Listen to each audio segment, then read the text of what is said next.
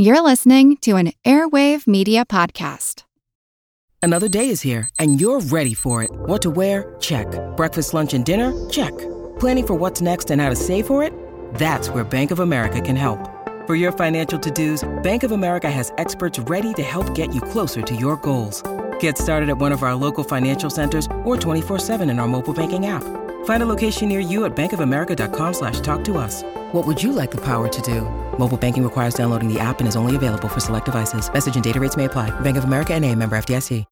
When you need mealtime inspiration, it's worth shopping Kroger, where you'll find over 30,000 mouth-watering choices that excite your inner foodie. And no matter what tasty choice you make, you'll enjoy our everyday low prices, plus extra ways to save, like digital coupons worth over $600 each week. You can also save up to $1 off per gallon at the pump with fuel points. More savings and more inspiring flavors make shopping Kroger worth it every time. Kroger, fresh for everyone. Fuel restrictions apply.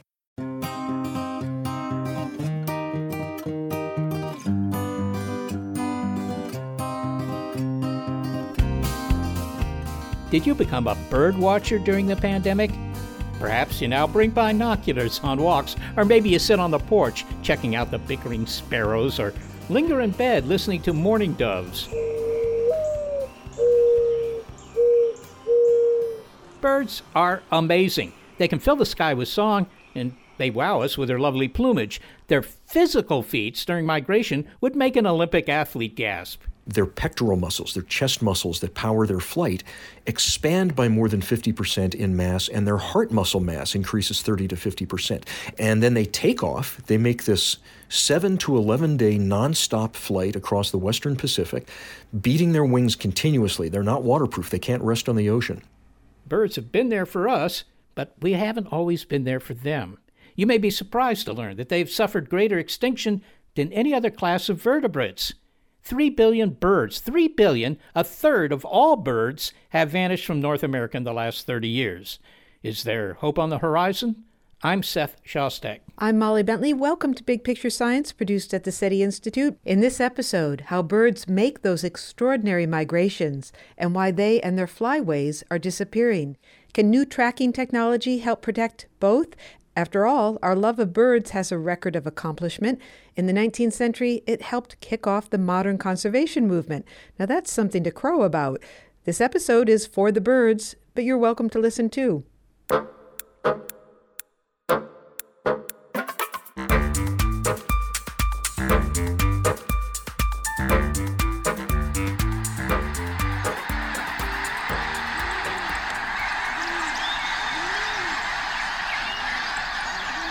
The sound of winged dinosaurs during migration. Birds are the only dinosaurs that managed to survive the mass extinction of 65 million years ago that did in so many of the other species on Earth.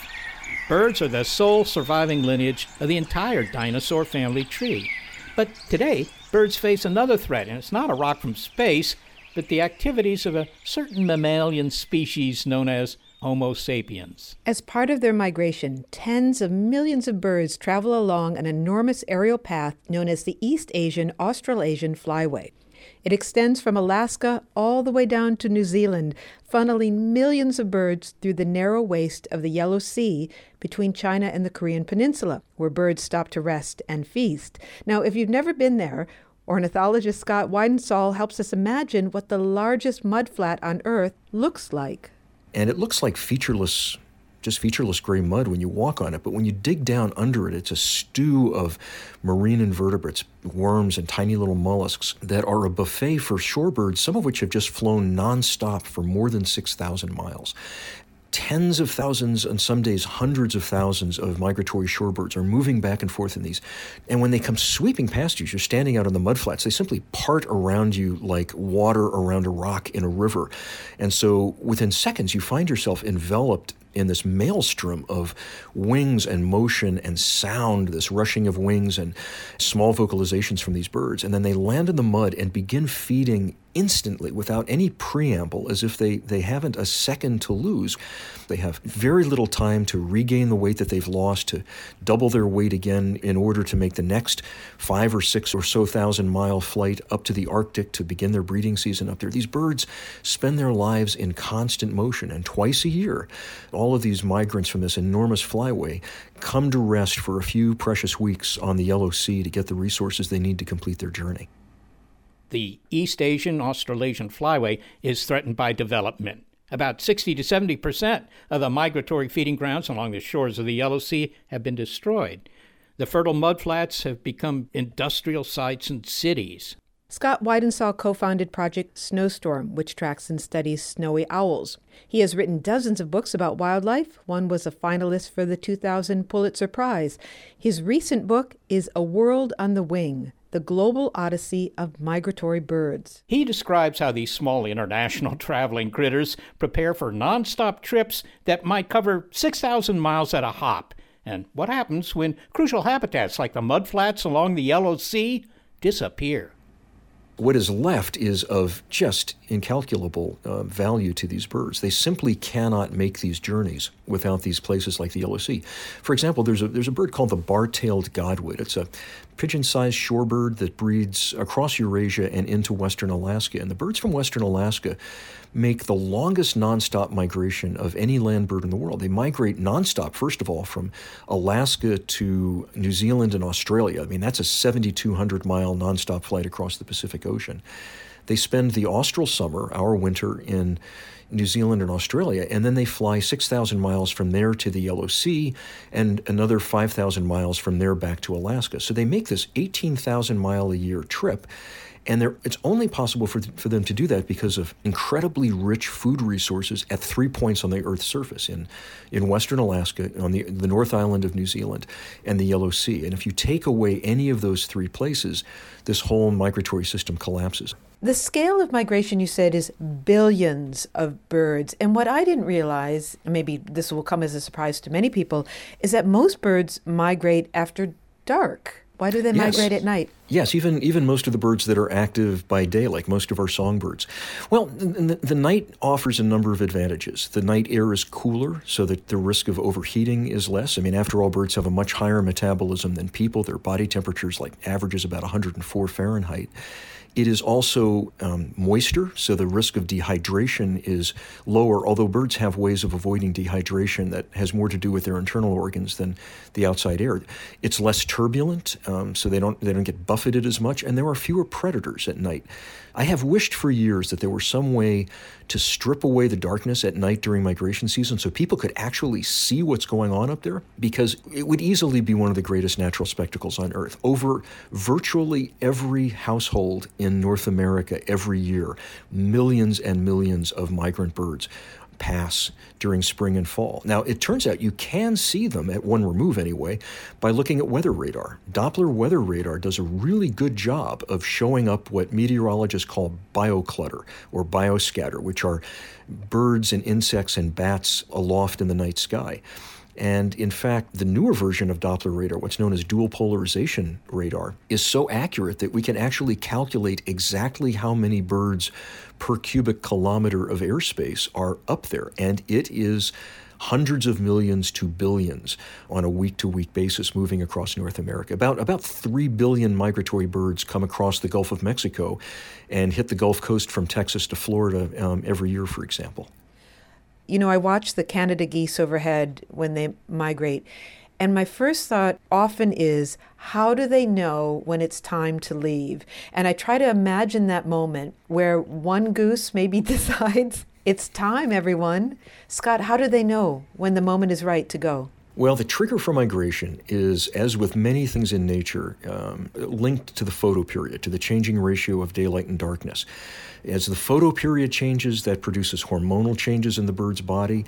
And the other thing to remember about migration is it's not a learned behavior. Now, ducks and geese will travel in mixed age flocks where young birds will learn specific routes and specific stopover areas from older birds that they're migrating with. But virtually every other bird comes out of the egg with a genetically coded set of instructions that says to fly in a certain direction at a certain time of the year for a certain length of time. It's not a conscious decision. As the photoperiod changes, as these hormones start flooding their body, they just get this itch, and it becomes this compulsion.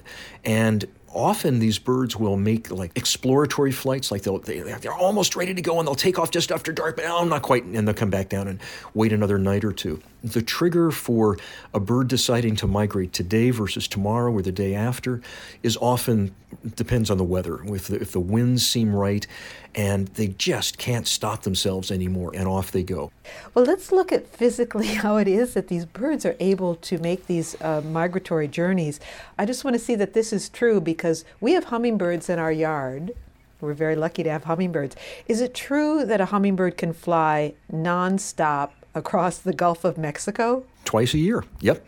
At least 600 miles nonstop in about a 24-hour period. Although we also know that if conditions are bad over the Gulf, if they're making what would normally be a fairly effortless 18 or 20-hour flight from, say, the Yucatan Peninsula to the coast of Louisiana or Alabama, if they hit storms out over the Gulf, it may take them 25, 35, even 40 hours to make that flight, beating their wings at 60 beats a second. But they do that by laying on tremendous amounts of fat before they make the journey. Even a hummingbird does. Even a hummingbird, but there's no room for fat. These are tiny little birds. You would think, but the lean weight of a ruby-throated hummingbird is about 2.5 grams, a little bit more than a penny. I have weighed ruby-throated hummingbirds before they made their trip across the Gulf of Mexico that weighed more than 5 grams, that had basically doubled their weight. And all of that was fat under their skin, in their body cavity. But fat is a tremendously dense fuel for these birds. By one calculation, a songbird flying across the western Atlantic from the northeastern coast of the U.S. Down to the northeastern coast of South America, it's about a 100-hour flight. If they were burning gasoline instead of fat, they would get 720,000 miles to the gallon. So they're tremendously, tremendously efficient little machines. But the fact of the matter is, Molly, that sometimes they just don't have enough fuel to make it. And every spring during these enormous trans-Gulf migrations of not just hummingbirds, but songbirds of many different species moving back and forth across the Gulf of Mexico, millions of them die every year making that transit. So it's this relentless selection pressure, generation after generation, for hundreds of thousands or millions of years that has created these birds that do feats that seem impossible to us. Well, let's look more closely at the behavior of the bar-tailed godwit. I think you describe they put on so much weight that their bodies jiggle like water balloons. Tell us a little bit about the bar-tailed godwit and how it gets ready to fly. Sure. So bar-tailed godwits will gather up in late summer, in August and early September, along the shores of the Bristol Bay in southwestern Alaska, and particularly on the mudflats of rivers like the Ikigik River, where they feed ravenously on marine invertebrates. And they will more than double their weight in about 2 weeks. They're 55% fat by the time they're ready to fly. They are the fattest wild birds anybody has ever documented. And yes, they feel squishy when you pick them up. You know, they jiggle like water balloons. And they actually have a hard time getting into the air because they're not walking where they're going for the winter. They got to get all the way to New Zealand. So what they do, after they have gained as much weight as they possibly can in this very short period of time, their digestive organs rapidly atrophy. So their stomach and their intestines, their kidneys to a lesser extent, shrink dramatically in size, while at the same time their pectoral muscles, their chest muscles that power their flight, expand by more than 50% in mass, and their heart muscle mass increases 30 to 50%. And then they take off. They make this 7 to 11 day nonstop flight across the Western Pacific, beating their wings continuously. They're not waterproof. They can't rest on the ocean. They land in New Zealand. They regrow their guts. They spend the austral summer feeding, and then when it's time to migrate to the Yellow Sea, they go through this whole cycle again.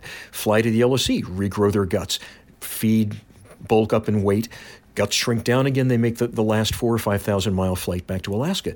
I mean, that kind of yo-yo dieting kills people. It is really bad for human health.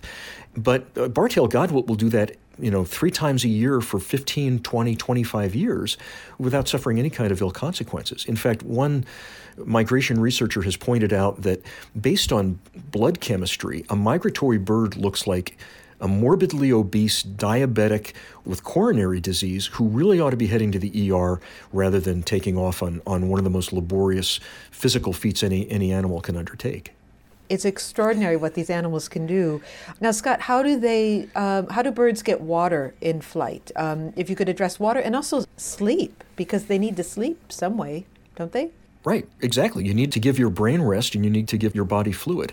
Well, as far as drinking goes, it turns out that birds actually, fat is a terrific fuel, but it doesn't produce much metabolic water. So as they break down the fat, they're not generating much water to keep their cells hydrated. Instead of metabolizing fat, they catabolize muscle mass and organ mass. So they're actually, some of these birds, their organs will actually increase in size before their migration, because then they can essentially drink liquid from their organs as they break down organ tissue and muscle tissue. Catabolize, what does that mean? It's a different metabolic process than metabolism, by which muscle tissue is broken down as opposed to fat tissue. And then you said then they can actually sip from their organs? Yes, so they're actually withdrawing stored water from their organs and using that to hydrate the rest of their body. So they've got that trick to stay hydrated. Of course, they also have to stay rested. And if you're in continuous powered flight for days or weeks, or in the case of some extraordinary birds, months at a time, where they're in flight continuously for up to 10 months, in order to give their brain a rest, they undergo what's known as unihemispheric sleep, where they basically put half of their brain, one hemisphere of their brain, to sleep for 5 or 10 seconds at a time, along with its corresponding eye, and then flip over to the other side, and just keep flipping back and forth, and can do that for, in some cases, months.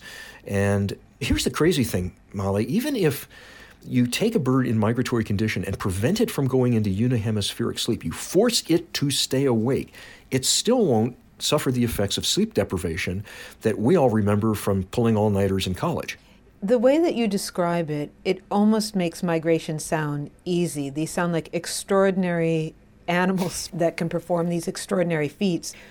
When migration doesn't succeed, what are the reasons for that? What are the most challenging things that these birds face during their migratory flights? We can think of a host of reasons, I think, right off the top of anyone's head why migration would be dangerous. I mean, storms and, predators anytime you're going to a new place, exhaustion, not being able to find the food you need. But we've also added so many human-related difficulties and challenges and dangers for bird migration. I mean, one of the most pervasive, frankly, are city lights. These are animals that evolved to navigate at night in part by starlight. And so especially for young birds on their first migration in the fall, naive young birds who've never made the trip before, the light from metropolitan areas has a tendency to draw them in, almost like moths to a flame. And of course, when they get into cities, they have these tall lighted skyscrapers. Birds can become very disoriented by city lights, especially if there's a little bit of moisture in the air, a little bit of haze or humidity or fog in the air. They'll fly into windows. And sometimes thousands or tens of thousands of birds will die in a single night as they're passing through a city like Philadelphia or Chicago or New York. Well, you write that 3 billion birds, that is a third of all birds, have vanished from North America in the last 30 years.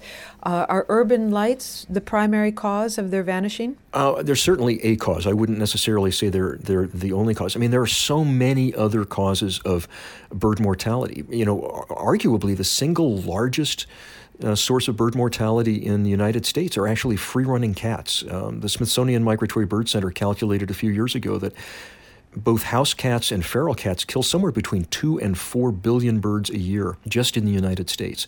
That's more than windows, more than communication towers, more than speeding cars on highways. I mean, and then there's also agrochemicals and habitat loss. I mean, there's a whole host of reasons.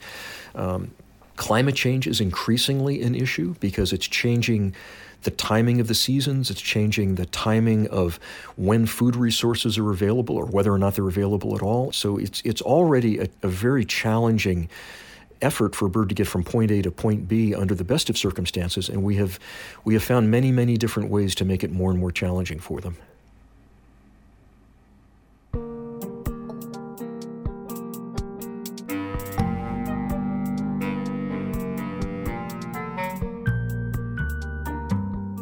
Coming up, we continue our discussion with naturalist Scott Weidensaul as he describes how technology may help us protect essential bird habitat, and a Louisiana birder on the joys of communing with our feathered friends. There was a Carolina wren that was sitting on our back fence, and it started singing, and I called back at it, and we had an entire conversation.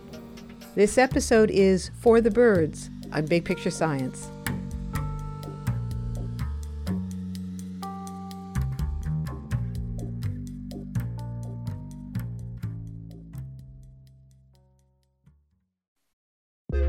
A lot happens every day.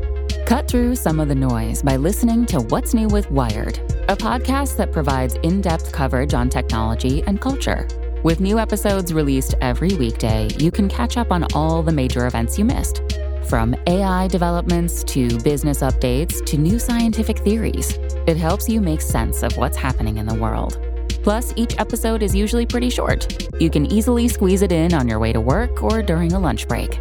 So stay updated with the award-winning journalism from Wired. Listen to What's New with Wired wherever you get your podcasts. That's What's New with Wired wherever you get your podcasts.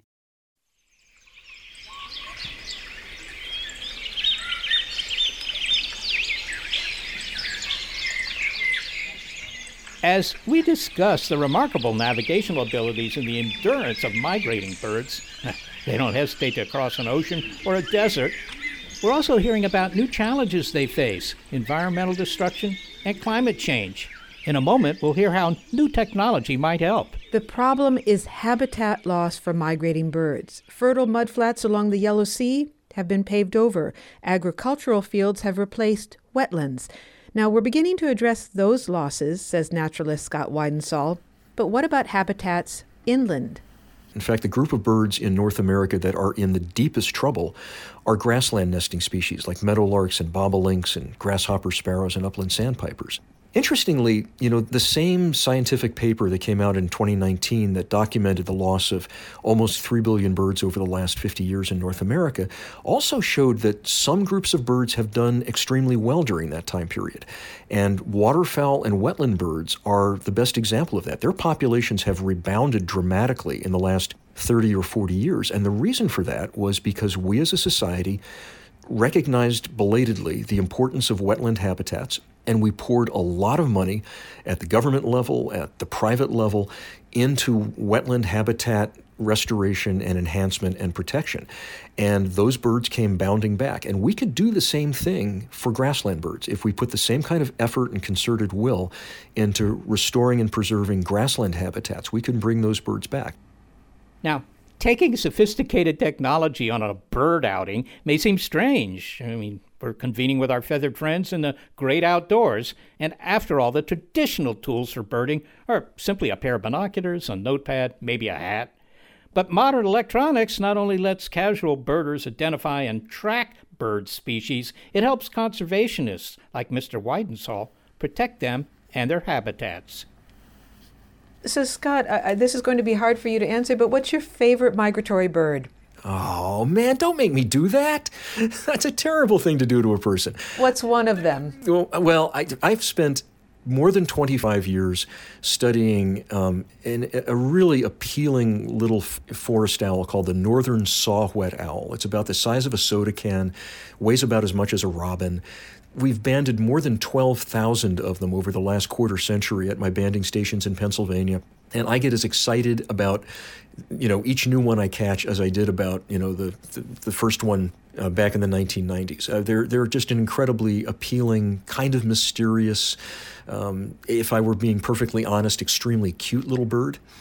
But I've also, in recent years, gotten deeply involved in studying snowy owls. And there's just something magisterial and charismatic and just sexy about a snowy owl. They've got the presence of a person. They've got those killer yellow eyes, and it's, when the snowy owls come south in the wintertime, you're not going to see a polar bear walking through your neighborhood.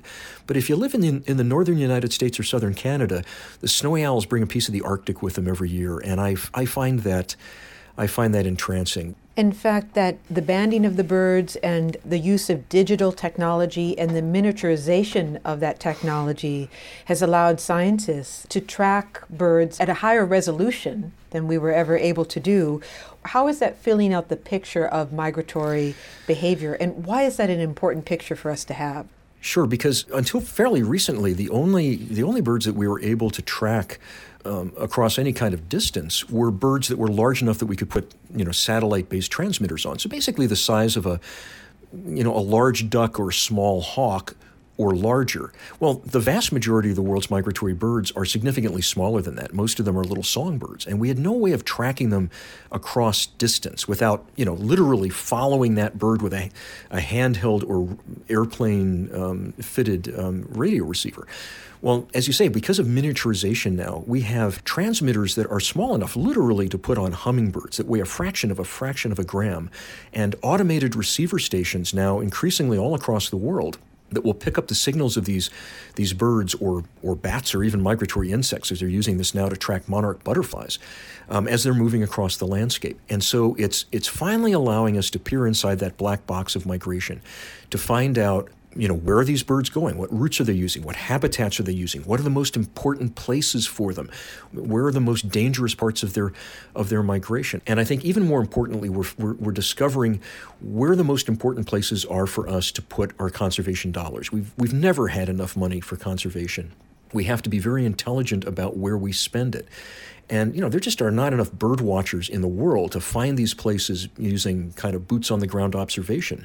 But by using these technologies, we can identify where these choke points are, where these most critical habitats are for birds, and then focus our conservation attention there. There's a project from the Cornell Lab of Ornithology called eBird that is doing exactly what you are outlining here. And I wonder if you could just describe how that data collection are leading to solutions to help save some of these birds. Sure, you're right. So eBird it was a project of the Cornell Lab of Ornithology, and it was mostly a way to give bird watchers an opportunity to report their sightings. And it has grown in less than 20 years into the largest wildlife observational database on the planet. They get like 100 million sightings on an annual basis, tens of millions of checklists that are sent in almost on a monthly basis, which has allowed scientists to get this astoundingly detailed, highly granular idea of what species are where in what numbers on any given day. And you combine that with, for example, high-resolution satellite imagery from NASA showing surface water conditions in the Central Valley of California, on the agricultural lands of the Central Valley. And scientists with the Nature Conservancy realized they could combine those two to say, okay, we'll know from eBird exactly when the peak of the shorebird migration coming through the Central Valley occurs in the spring and fall, and we can use the satellite imagery from NASA to determine how much water is out there, and then we can pay farmers relatively small amounts of money to flood their rice fields to precise depths at precise times of the year for just long enough to catch the peak of the shorebird migration, create tens of thousands of acres of high-quality habitat, and do it for pennies on the dollar compared to actually buying land and permanently conserving it. And it's called a pop-up wetland. Yep. And the beauty of it is, if you have a year when there's abundant rainfall and there's a lot of surface water, you don't have to do it at all. So again, it's a way to use the limited resources we have for conservation in a smart, very targeted way, and using these layers of big data, with a capital B and a capital D, to understand where birds are and find solutions, to make the world a safer, better place for them. Well, Scott Weidensaul, thank you so much for speaking to us and providing this bird's eye view of an extraordinary feat. It's been my pleasure. Thank you so much for having me. Ornithologist and naturalist Scott Weidensaul is the co-founder of Project Snowstorm, which tracks and studies snowy owls. His recent book is A World on the Wing, The Global Odyssey of Migratory Birds.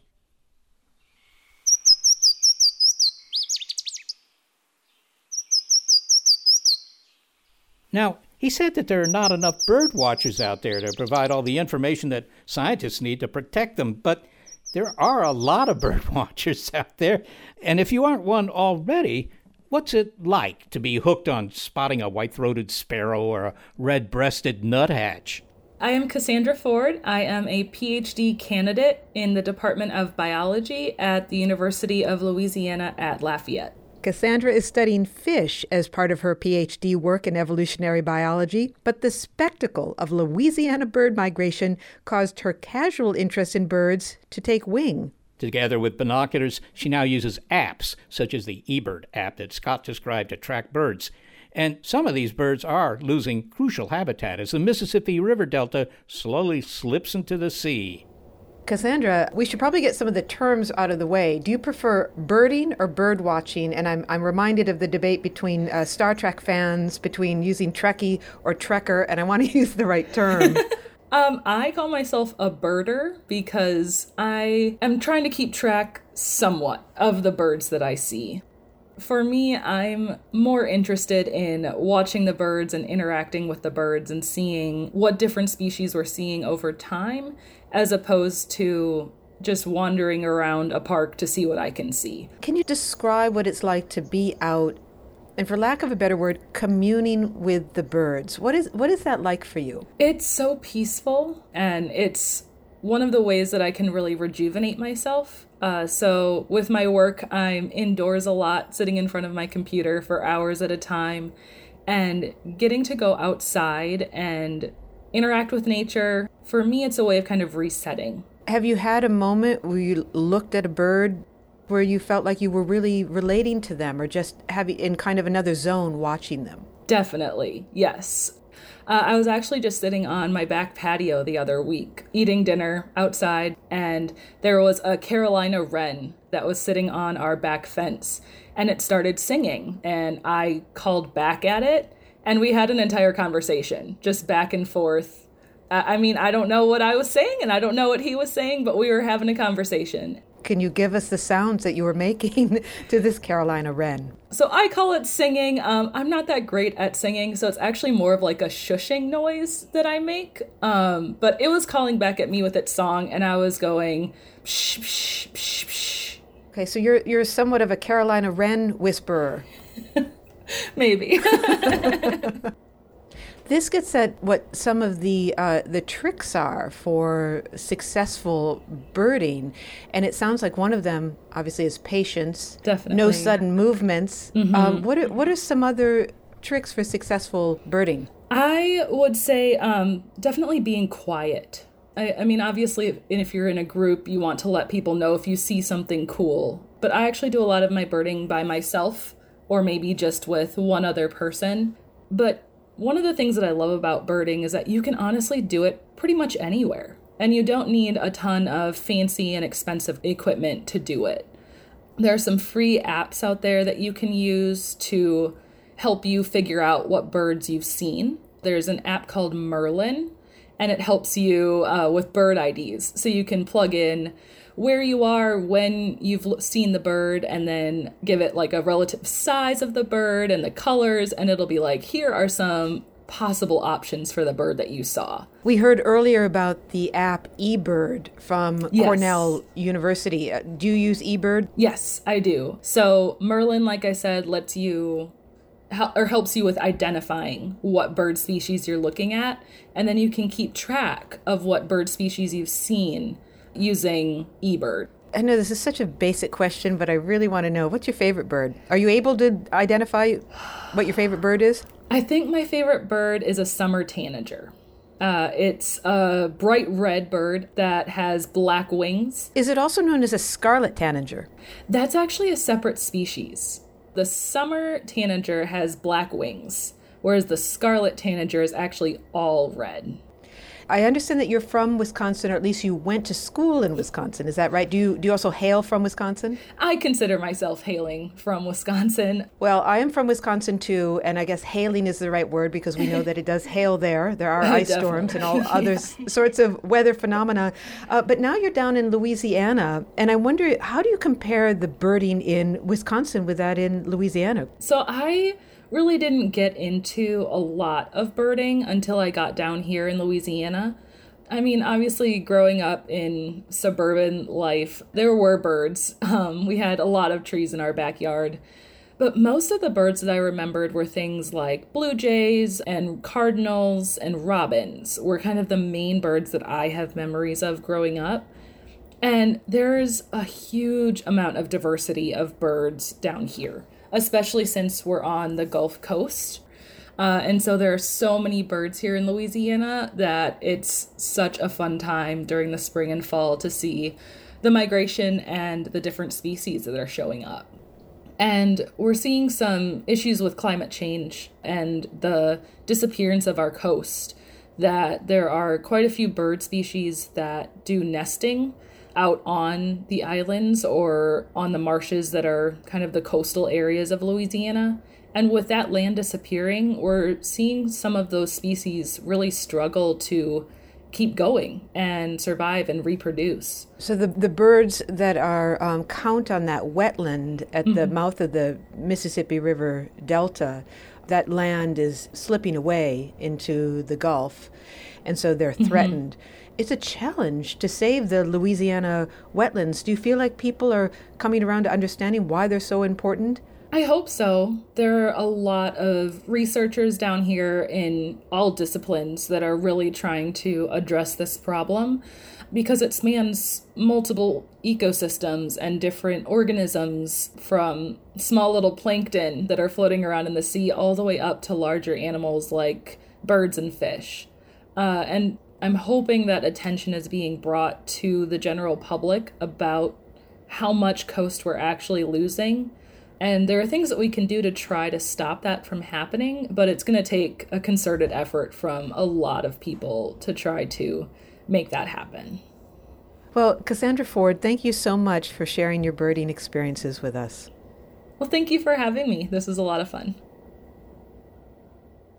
Cassandra Ford is a PhD candidate in evolutionary biology at the University of Louisiana at Lafayette.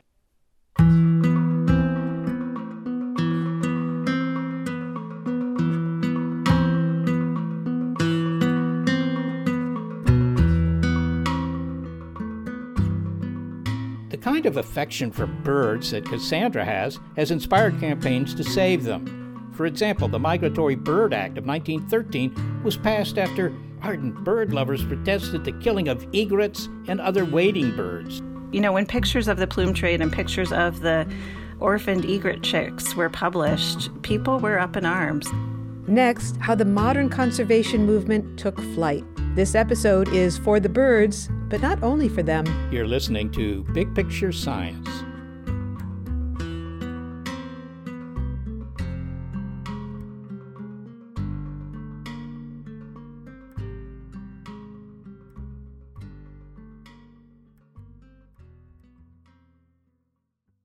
Hello, everyone. You may recognize me as Gabby from the History of Everything podcast. And my name is Brenna, and you don't recognize me from anything yet. Together, we're two scientists who explore all of the weird little questions and conspiracies of the universe in our new podcast, Mystery of Everything. Everything has an explanation. We hope. That is what we're here to figure out. We will dive into the science behind many popular conspiracy theories, such as vaccines causing autism, flat Earth theory, and was the moon landing fake? And if so, why the heck would anyone even do that? But it's not just conspiracies. There's a lot of cool mysteries that we will attempt to use science to explain, such as near-death experiences, what made the Vikings go berserk, and can I control my co-host with MK Ultra? Wait, what? Anyway, make sure to check out the Mystery of Everything podcast everywhere where you find your podcasts.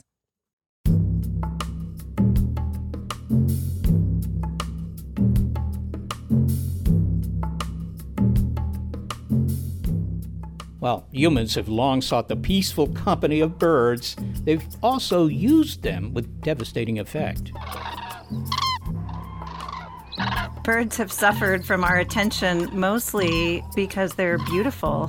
They've been hunted for their feathers for millennia. My name is Michelle Nijhuis. I'm a science journalist, and I'm the author of Beloved Beasts.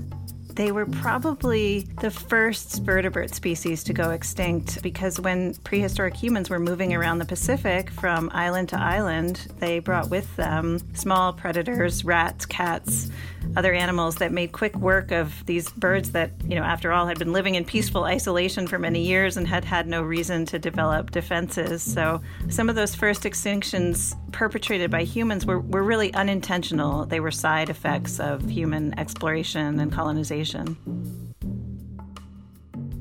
Fighting for Life in an Age of Extinction is the subtitle of Michelle Nijhuis's book about the birth of the modern conservation movement. Hunting brought an end to the passenger pigeon and nearly did the same for the bison. The conservation movement helped save the bison and many other threatened animals. but it was the disappearance of birds that motivated the early crusaders. Some names associated with the modern conservation movement are iconic. Aldo Leopold, John Muir, Rachel Carson, for example. But Miss Nijhuis shares the work of nature lovers who are not household names. She also exposes the dark side of early conservationism, illustrating how its progressive ideas were complicated by the ethos of the 18th and early 19th century, in which they were still firmly set.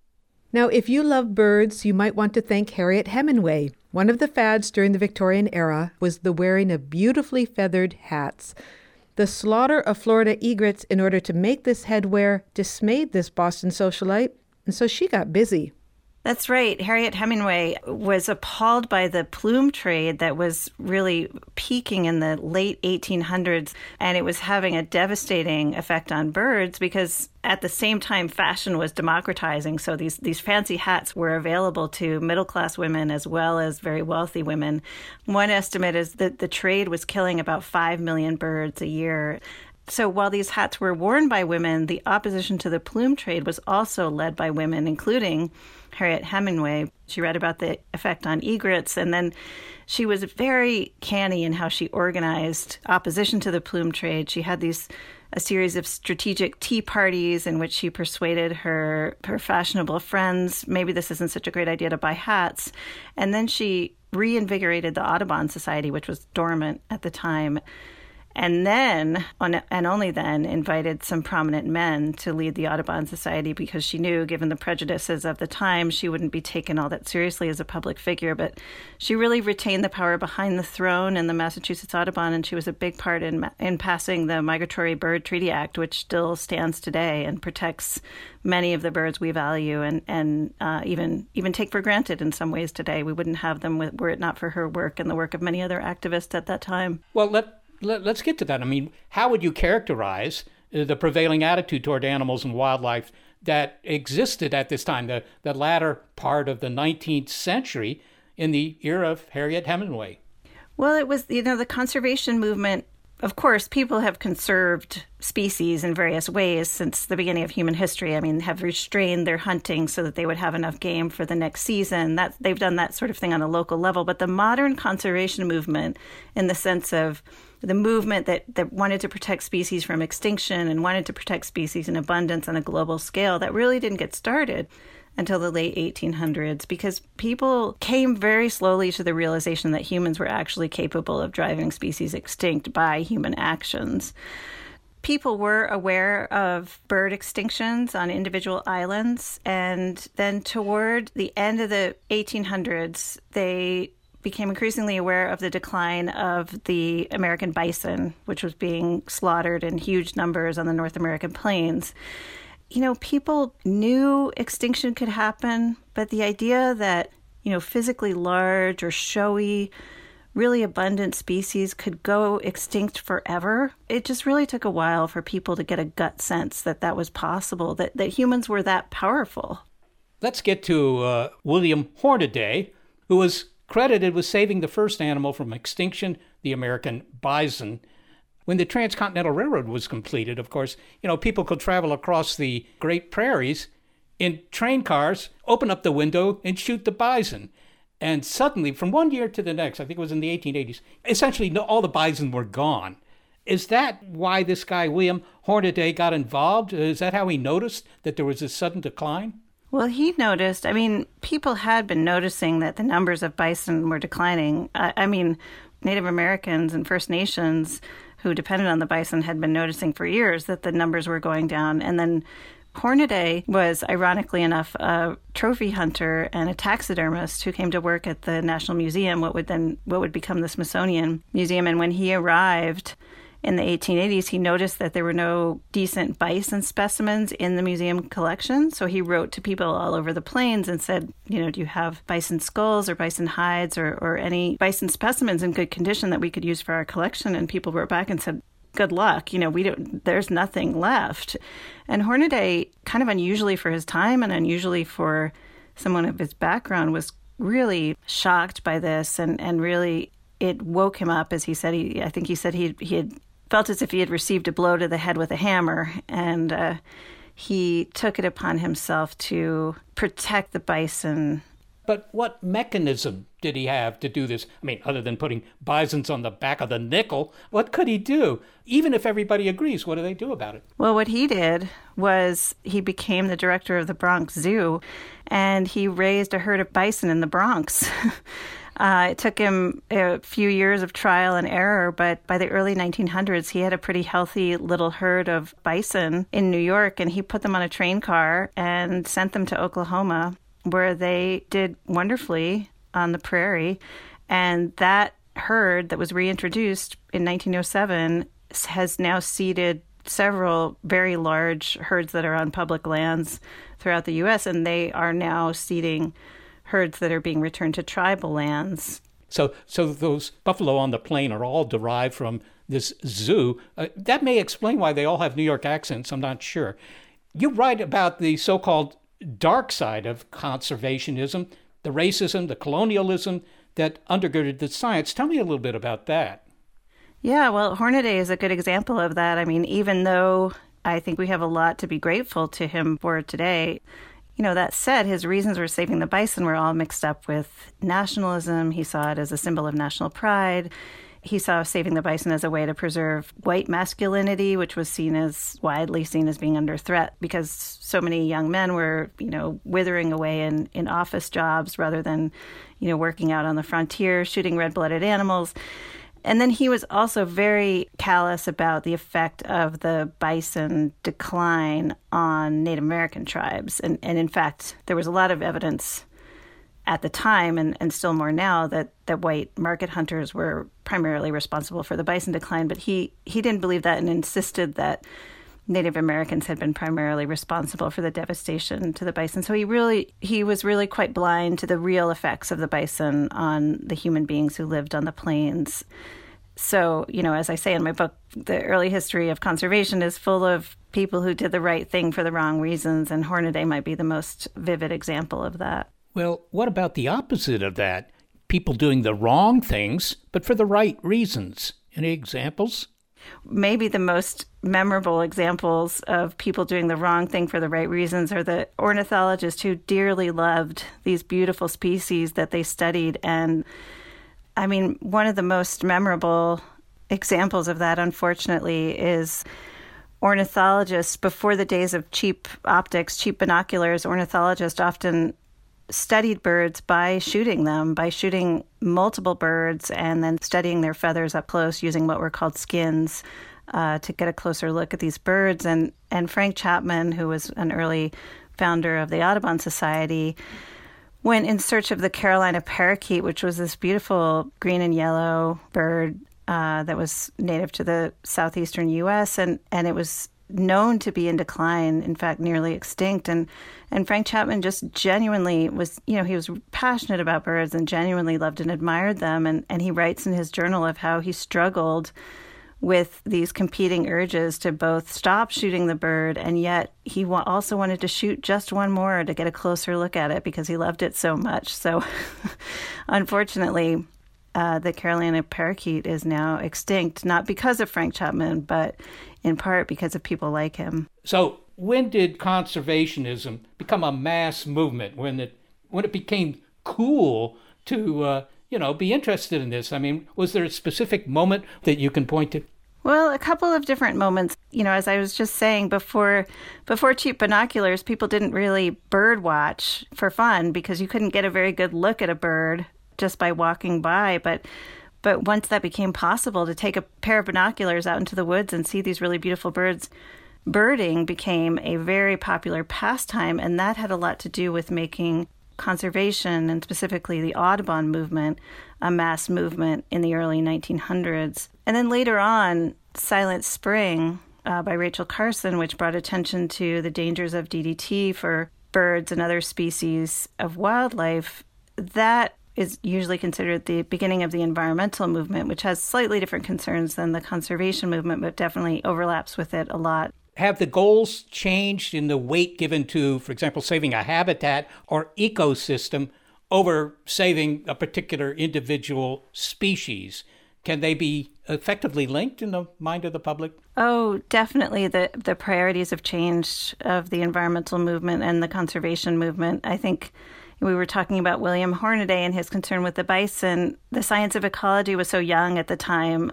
He didn't have a sense of how this single species called the bison interacted with other species on the prairie. But as the science of ecology matured and conservationists as well as biologists became more aware of those interactions in the 30s and 40s, it became clear that conservationists needed to protect not only, these iconic species that they were concerned about, but also their habitats and the other species they depended on. So that's been a big change. I think it's not as much about protecting those single species as it is about protecting relationships. Michelle Nijhuis, thanks so very much for speaking with us. Thank you so much for having me. Michelle Nijhuis is a science journalist and the author of Beloved Beasts, Fighting for Life in an Age of Extinction. All right, Seth, well, what is the big picture here in this episode about the birds? Yeah, well, it's a big picture about small organisms. These birds are amazing, Molly. I mean, they're born to navigate. They're born with Google Earth in their brains.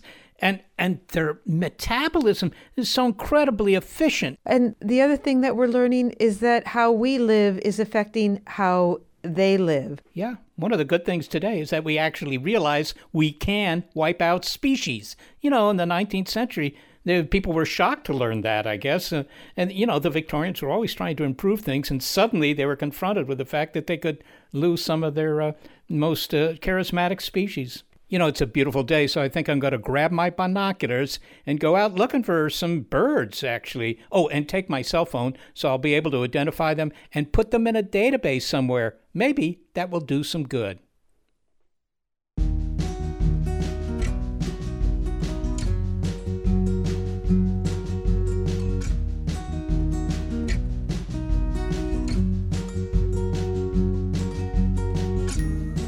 Well, we could not do the show without the non-migrating minds of senior producer Gary Niederhoff and assistant producer Sarah Derwin. I'm executive producer of Big Picture Science, Molly Bentley. Thanks also to financial support from Rena Shulsky-David and Sammy David, and to the William K. Bowes Jr. Foundation and NASA. Big Picture Science is produced at the SETI Institute, a nonprofit education and research organization that, among other things, investigates how biological evolution produces complexity.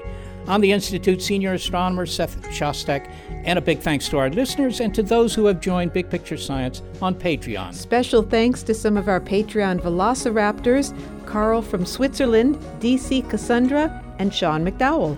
You too can join us on Patreon and hear your name in the credits, get access to exclusive bonus material, and more at patreon.com/bigpicturescience. The show wouldn't fly without your support. Original music was composed by Dewey DeLay. If you'd like to know more about the guests you've heard, well, you'll find links to them on our website, bigpicturescience.org, along with past episodes of our show. And if you haven't already, well, we hope that you subscribe to the podcast and follow us on Twitter, which is an appropriate thing to do after an episode about birds.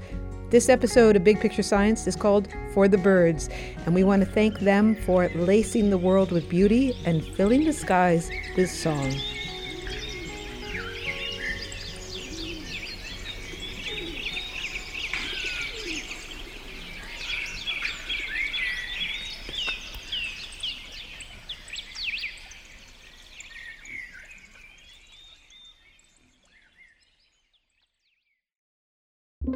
Get ready to geek out. The Wired Science Podcast explores all the latest and greatest in science, everything from strange diseases and biological breakthroughs to interesting tech and mysteries in outer space. Listen to Wired Science today wherever you get your podcasts. That's Wired Science wherever you get your podcasts. Tech moves fast, so keep pace with the Daily Crunch podcast from TechCrunch. With new episodes every day, this podcast will give you a quick overview on everything you need and should know about startups, new tech, regulations, and more. Listen to TechCrunch Daily Crunch now, wherever you get your podcasts. That's TechCrunch Daily Crunch, wherever you get your podcasts.